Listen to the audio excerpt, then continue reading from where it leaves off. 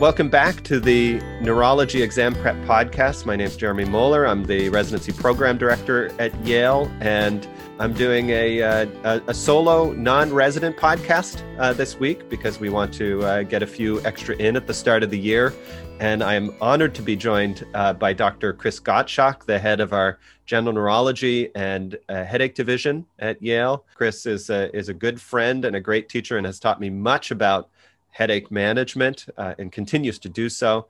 And today we're going to talk about headache therapy. And specifically, we're going to focus on migraine therapy. There's been a lot of changes in migraine therapy over the last few years, lots of new things to be aware of. And I think lots of new things for residents and students to be aware of as they prepare for examinations. I mean, these are ubiquitous therapies. Headache is among the most common neurological diagnoses, and these will start showing up on examinations. So I think that we need to be prepared for this. We need to have a good handle on some of the basics behind these. I will comment, as we always do, that we're not providing medical advice here. This is an educational podcast that we're specifically targeting residents and medical students. And the purpose here is to really provide an overview for guiding additional studying and additional learning in the future. So thanks for joining us, Chris. It's my pleasure, Jeremy, and you're very gracious to say all those things. It's an enormous pleasure working with you, and I can't really express how much I appreciate your enthusiasm and support of good understanding of headache medicine, because it is such a common and disabling problem. You know, my goal has always been to put people like you out of business. I think if we do the fundamentals really well, there are fewer people that end up with much more severe refractory, super refractory chronic headaches. And I think the fundamentals can really help that. I think that should be the new theme of the American Headache Society. Put us out of business, please. I think we'd all be happy with that. So we're going to review migraine therapy. And I thought the way we would organize this is to talk about acute therapies, so abortive therapy for headache attacks, then to talk about preventative agents, agents that are taken on a regular basis to reduce the frequency and intensity of headaches, and finally to talk a little bit about some of the evidence-based interventions that we can use both acutely and for preventative purposes. But we'll start with the acute therapy. So, Chris, you've always taught me that the foundation of acute abortive therapy for migraine is some combination of what we often call triple therapy. Can you talk a little bit about what the sort of components of triple therapy are? Sure. So for me and for us, that has meant some combination of triptan, of dopamine blocking antiemetic, and of nonsteroidal agents. What's clear is from a whole range of clinical trials that each of those has specific anti-migraine effects. When you look at the work of people like Ramy Burstein and Dan Levy and others in his group who have so carefully dissected the mechanism of action of each of those on desensitizing trigeminal neurons and their activity, each of them has a differentiable effect on the different phases of sensitization, peripheral and central, which in combination have, good evidence to support the idea that they do different things for different components of the pain symptoms in migraine and at different stages. And in combination in clinical practice, they clearly work far better than monotherapy. We have some examples that show combinations of, say, any two of those. So, for example, the trials of what used to be called Trexamed, of a proprietary formulation of sumatriptan and naproxen in a rapidly dissolving tablet, that tablet clearly outperforms either oral sumatriptan or oral NSAID, so lending some support to the idea that combination therapy is superior. We have randomized trials in emergency rooms showing that IV metoclopramide outperforms even IV NSAID, even IV valproic acid, or subcutaneous triptan. So there are different examples showing the superiority of either combinations of these or individual ones.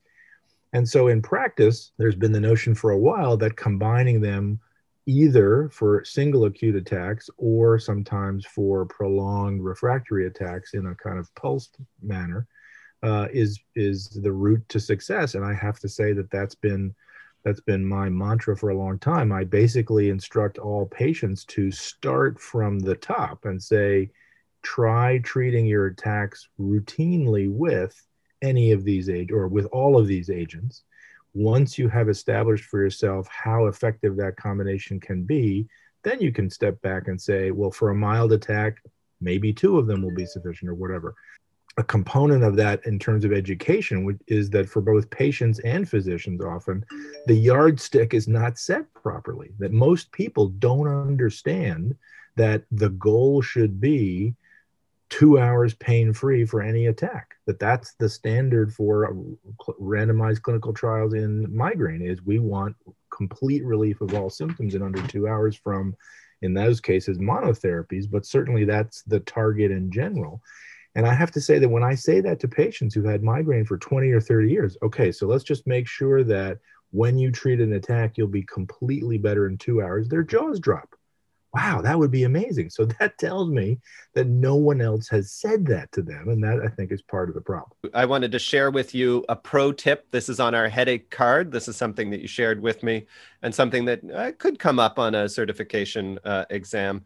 There is a questionnaire, a four-point questionnaire, the MTOQ, which is the Monitoring Response to Therapy. This is a validated questionnaire that asks 4 questions, and I won't get into all the questions, but basically the emphasis is on headache freedom within 2 hours.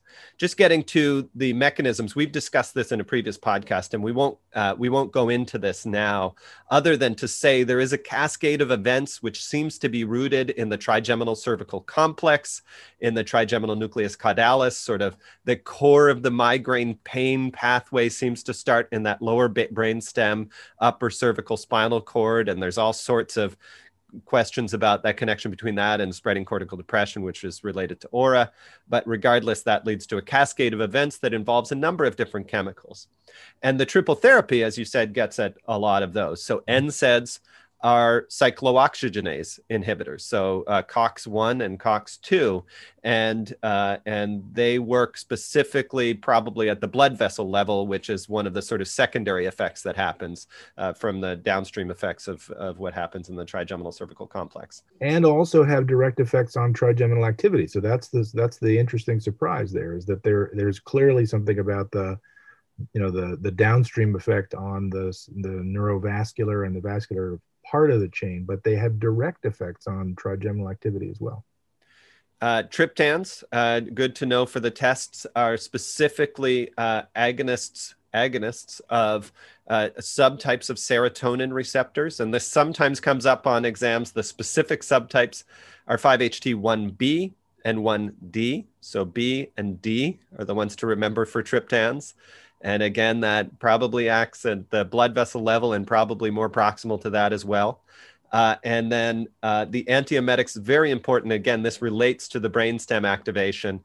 The dopaminergic antiemetics are the ones that are effective in migraine treatment, as opposed to the antiemetics that act on the serotonin system or other things.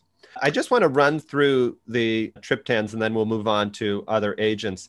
So there are a number of triptans. They exist in sort of a spectrum of potency, the duration of action, and their efficacy overall. The most effective, most potent would be subcutaneous sumatriptan. That has the fastest onset. It's the shortest acting, but it is the most effective in the treatment of acute headache attacks. It does have the most side effects. And so some people have difficulty tolerating that. And then far on the other end would be the long-acting, lower potency triptans, which would include naratriptan and frovatriptan, often more useful for things like perimenstrual migraine or in our pulse therapy because of their long duration of action, but generally less effective in acute headache attack. And then I throw in the middle would be sort of the medium potencies, the elatriptan, rizatriptan, almatriptan.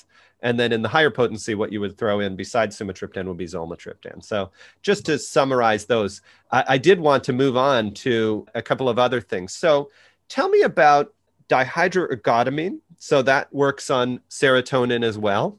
And tell me about its role in acute headache management. And we have intranasal, we also have intramuscular, and we have IV formulations of that. So when do we use DHE? So in practice, the two main times there are for prolonged refractory attacks. So when patients come into our infusion clinic for a severe attack that's not responded to their usual therapies, or that is just worse than their typical one, in the way that they might go to an ER if they didn't have a headache-specific infusion program, we will routinely give intravenous NSAID and dopamine agent and fluids and sometimes magnesium, but then routinely give DHE. In our program, we're limited to using IM DHE, but it is certainly close in terms of its potency to the IV form. And the data that we have there says that one of the hallmarks of triptan therapy is that they are effective early in migraine attacks, that in the peripheral phase of a migraine, a triptan is effective because that's its location of action. But there is no central penetration effectively of triptans. And so once you have developed a degree of secondary sensitization, your likelihood of success with triptans falls dramatically. And that transition can be identified clinically by the development of allodynia. So in patients who've had headache for 2, 3, 4, 5 days, the chance of a triptan working, even if it's subcutaneous, are very low. Whereas DHE is still clearly effective because it has central penetration. It has both direct serotonin agonist activity and antidopaminergic activity and some adrenergic activity. And it seems to be true that both its central penetration and that combination of pharmacologic effects relates to its prolonged efficacy in much later phases of attacks. So just on that basis, it's an ideal rescue agent. There are also patients who are simply primarily unresponsive to triptans. I have a subset of patients who have found that even treating attacks early with subcutaneous triptan is not reliably effective, but DHE is. What distinguishes those people physiologically, I'm not clear, but it is sometimes an agent of choice as first line for people who have been consistent triptan non-responders. One of the newest kids on the block, something that I don't have that much experience with yet, are we talked about this before. Do we pronounce it Gepants or? I typically go with Gepants, but yes, I think the consensus is moving towards Gepants. So Gepants or Gepants. This is like GIF versus GIF, but these so-called because they have those two syllables at the end of each of the drug names. And how many of those are there? What are the names of these drugs? Right now, there are only 2 that have been approved for use, rimegepant and ubrogepant, so known by their brand names Nurtec and Ubrelvy. Those are the 2 approved oral acute therapies that are CGRP receptor antagonists. Yeah, so these are small molecules that are direct CGRP receptor antagonists. So they specifically block CGRP receptors. And we've talked in previous podcasts about the role of CGRP, calcitonin gene-related peptide, as a chemical that is important in a lot of the aspects of migraine, something that is present in the central nervous system and in the periphery in people during migraine attacks, also during cluster attacks. And so these molecules were designed to directly attack that. Tell me about the comparison between the Gepants, and triptans in terms of their efficacy against acute migraine attacks. So there's only one phase 2 trial that actually directly compared oral sumatriptan with rimegepant and clearly showed that they were comparable at the very least, and that not surprisingly sumatriptan had higher side effects. But when you compare apples and oranges in the sense of looking at individual clinical trials, oral triptans or Gepants, what we find is that the newer agents fall somewhere in the range of clinical efficacy comparable to oral triptans, certainly not as high as the best oral triptan responses that we have seen in individual trials. And by and large, somewhat slower in onset. So the 2-hour pain-free responses for both rimegepant and ubrogepant are on the order of 13 to 15%, something like that, placebo adjusted. Whereas when you go out to 4, 6, 8 hours, those numbers go up to 20 plus. So there's a clear sign there that there's a slightly delayed benefit, although it's certainly true for the triptans that if you track their responses out further, you also get increased responses with time. That's just the nature of the beast. But I think the important distinctions there are, it's not as if these new agents are home runs. It's not as if they are, because they have a different mechanism of action, far superior to what we've seen. That is simply not the case. We don't have any trials yet of intravenous or subcutaneous gepants. There is a trial going on right now at Biohaven of a nasal formulation that will be called zavegepant. That will be interesting to see whether a different formulation has better onset, faster effects. But the real advantages here are that these agents are very, very well tolerated, have none of the typical triptan-associated side effects like chest pressure or wooziness or fatigue. And because they have this different mechanism of action that doesn't involve serotonin agonist activity, do not carry any of the baggage of vasoconstriction that has been associated with the triptans. I think you well know that I feel that those vasoconstrictive concerns about triptans have been exaggerated over time. The great majority of them have been maybe not debunked, but minimized by follow-up studies that indicate that the effects, certainly in terms of the epidemiology, but also physiologically, are not nearly as strong as what people had thought or expected. But it is at least true that you can say that with these new agents, patients who were enrolled in trials who had a clear history of cerebrovascular and cardiovascular disease and did well. There's no signal to indicate that there's any significant risk there. So for the very large group of patients out there who have been traditionally deprived of prescriptions of triptans because of concerns about their cardiovascular risk profile, these new agents are now readily available and can be safely prescribed. So I think that opens the door for a whole lot of migraine patients who up until now have been limited to NSAIDs and whatever else they can get their hands on. And I'll mention briefly, there is a new medication with a different mechanism of action in development right now, which is a 5-HT1F agonist.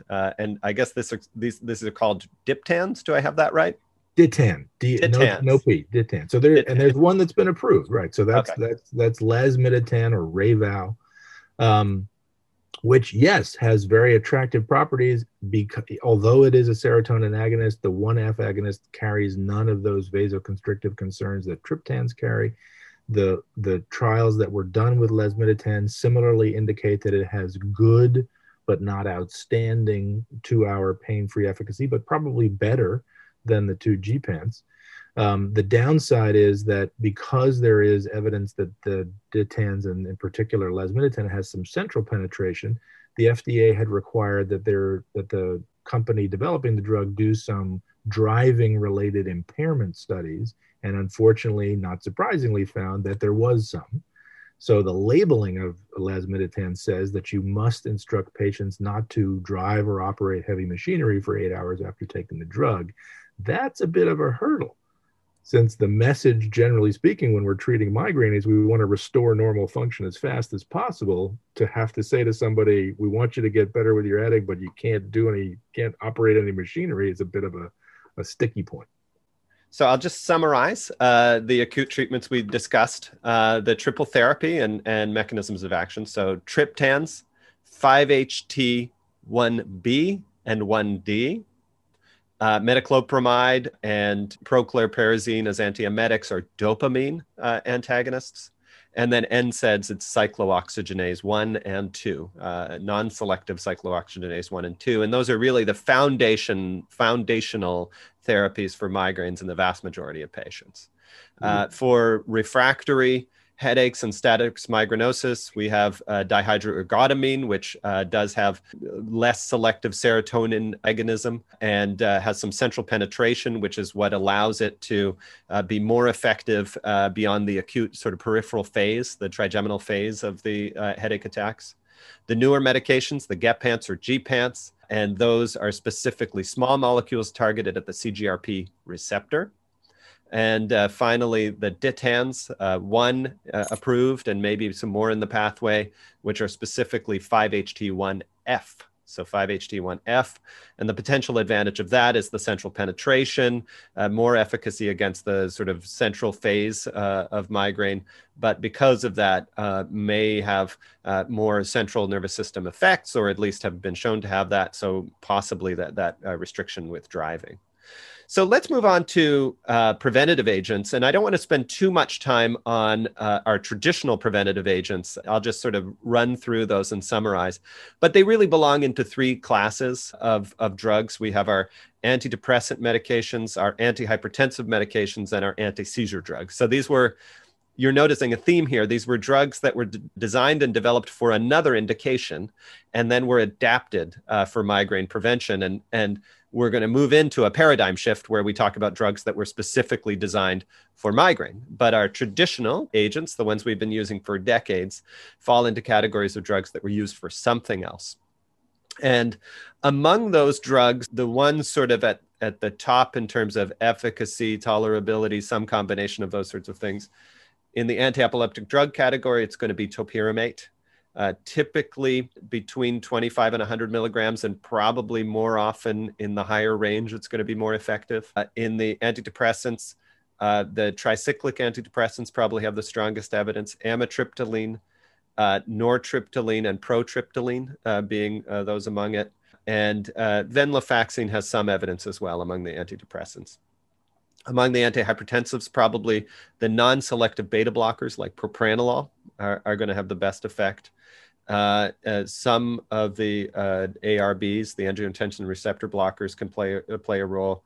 Verapamil, not typically effective. So calcium channel blockers, not typically effective for migraine. We've talked about their effectiveness for cluster headache specifically.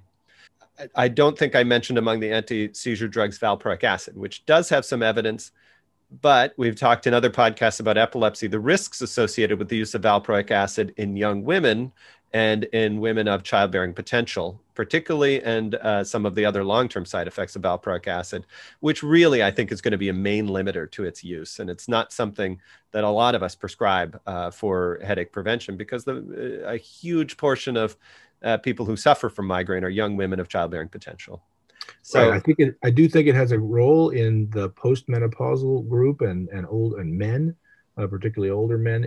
It clearly has good efficacy when it relates to aura, or patients who have aura without headache, all those sorts of things. But absolutely, in most headache practices, it's simply not used in the women of childbearing potential group for all those reasons.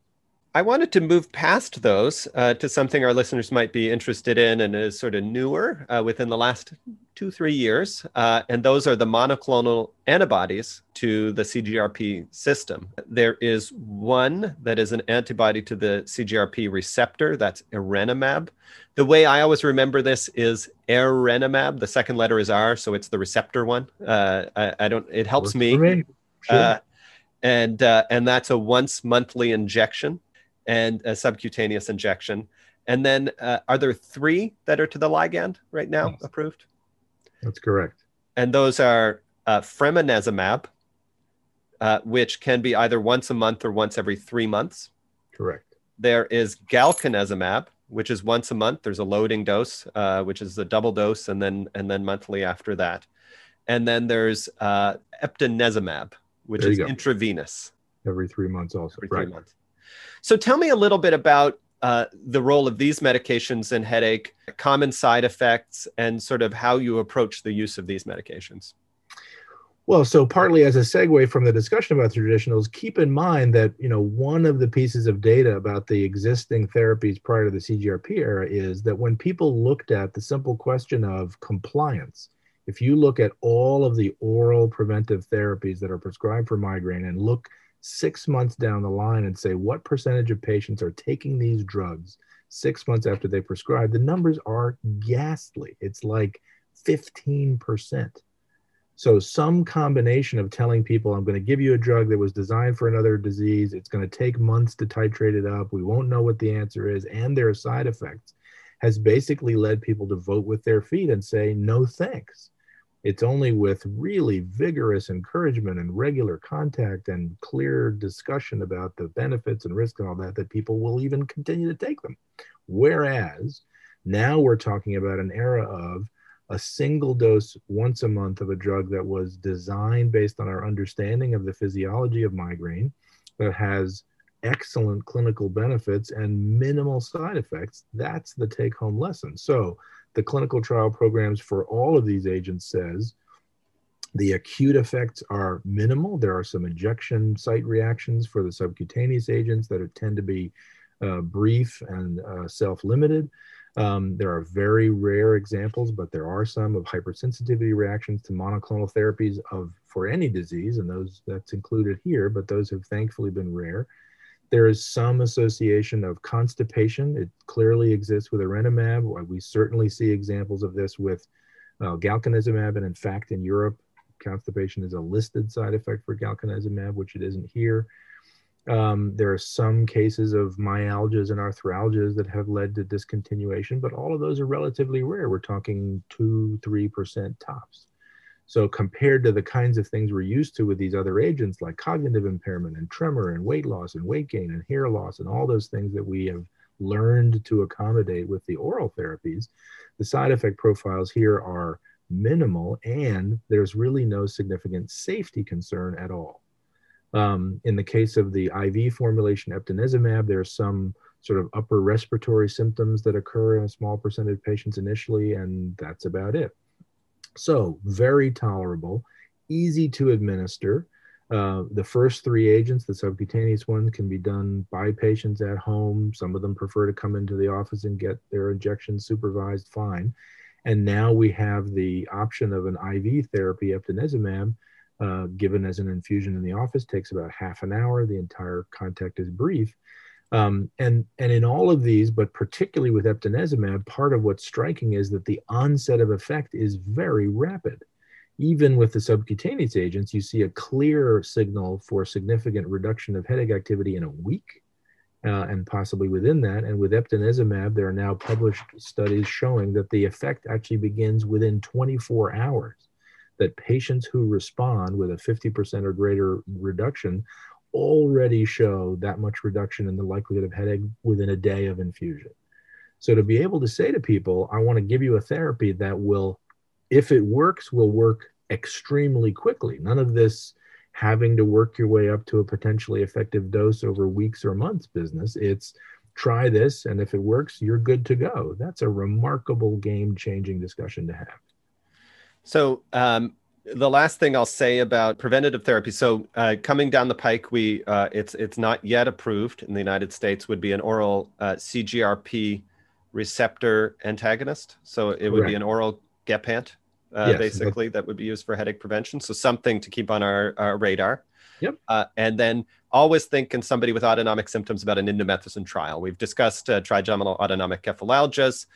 Just for our listeners, the ones that respond most prominently to indomethacin are going to be the hemicranias, paroxysmal hemicrania and hemicrania continua, and those associated with exercise, sexual activity, et cetera, can also respond to indomethacin. But sometimes the patients don't read the textbooks, and an indomethacin trial in somebody with refractory migraine may be helpful in some cases. Agreed. I'm going to move on to interventions, and one, I think, important point, botulinum toxin is an important treatment, but a misunderstanding I sometimes come across among learners is that botulinum toxin has only been shown to be effective for chronic migraine, the treatment of chronic migraine, and not for episodic migraine. Can you speak to the distinction between chronic migraine and episodic migraine and how those are defined? Well, so the easy part is simply that was a somewhat arbitrary distinction that basically is an operational statement that headache more than half the time is chronic and headache less than half the time is episodic. So if you have less than 15 headache days a month, of which most are migraine, you are considered episodic. But if you have 15 days or more of headache a month, at least half of which are clearly migraine, we call that chronic. So somewhat different from what patients often interpret, which is I've had a headache for a long time, so I have chronic migraine. Perfectly reasonable interpretation of the term, but not its intended meaning. And so, yes, there had been about 10 years of trials of botulinum toxin starting after 2000, looking at where it would be most effective in episodic migraine and so-called tension type headache, not particularly effective. But finally, a systematic whole head injection approach for chronic migraine did produce a real clinical signal. Tell me about the role of things like nerve blocks in the head and neck, occipital nerve injections. These are things that are available to many of our patients. When do you think those are most useful, and where do you see their role? So the jury is still out, but I would say in our practice and in most practices, the primary role for cranial nerve blocks has been in acute refractory headache. So somebody comes in with prolonged headache, and in combination with some IV therapies of some kind, they will often get a combination of occipital, auriculotemporal, supraorbital nerve blocks. I tend to do what we would call full head blocks, all three of those sets of nerves in most patients, unless their pain is clearly restricted to only occipital or only frontal. But even then, we have examples of both trials in cluster and migraine showing that anterior pain responds to occipital nerve injection, harking back to what you mentioned before about the cervical trigeminal system. But as a rule, these are used in acute. There are clearly some patients who we follow that will respond to periodic nerve blocks as a preventive therapy. I don't think there's any evidence yet to indicate how to identify those patients in advance, but there are clearly people who say, I get a set of nerve blocks and I'm good to go for weeks or a month or so. And so they routinely come back on a regular schedule and do well. Not sure what the difference is in those patients, but there are some like that, but I'd say it's a relatively small percentage. And tell me about sphenopalatine ganglion block. So this is something that's been I was made newly aware of within the last few years. And as I understand, it's an injection. The strategy is through the nose, and an injection of lidocaine, a local anesthetic that can block the sphenopalatine ganglion just within, I guess, the nasopharynx. So tell me about its role and when you use that. So I have to say I'm using less of that than I was a couple of years ago when these new devices were first introduced that promoted the idea that you could reliably anesthetize the sphenopalatine ganglion through the nose. So the idea that, yes, there is just behind the middle turbinate a small fossa that is just on the other side of the sphenopalatine fossa in the facial cranial structure, is an attractive notion, because up until then, the only way to access that fossa was a needle through the cheek, which is an unpleasant and probably scary procedure. So the concept that you could provide reliable anesthesia of the SPG is attractive, but in practice, I have found that it's only rarely a particularly reliable addition, and certainly very rarely a monotherapy or a single intervention of great use. There was a paper just a couple of years ago that made the point that while we are told that the basis of this intervention is that there's only about a millimeter or so between the nasal mucosa and the SPG fossa, turns out those studies were based on cadaver studies about 100 years ago. And that when you look at a series of MR images, what you get is more like a centimeter. That leads some credence to the idea that it's probably not going to be the most reliable approach. I think there are patients who do respond, whatever that says about their anatomy, but it has not been overall what I would call a game changer.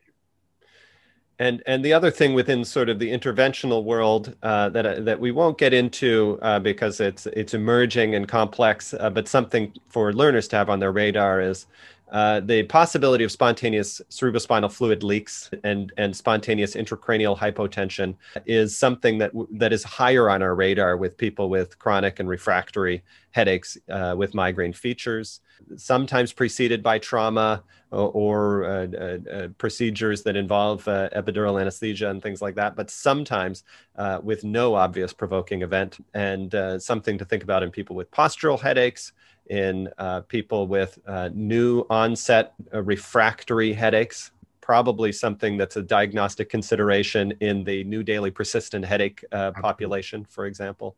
Absolutely.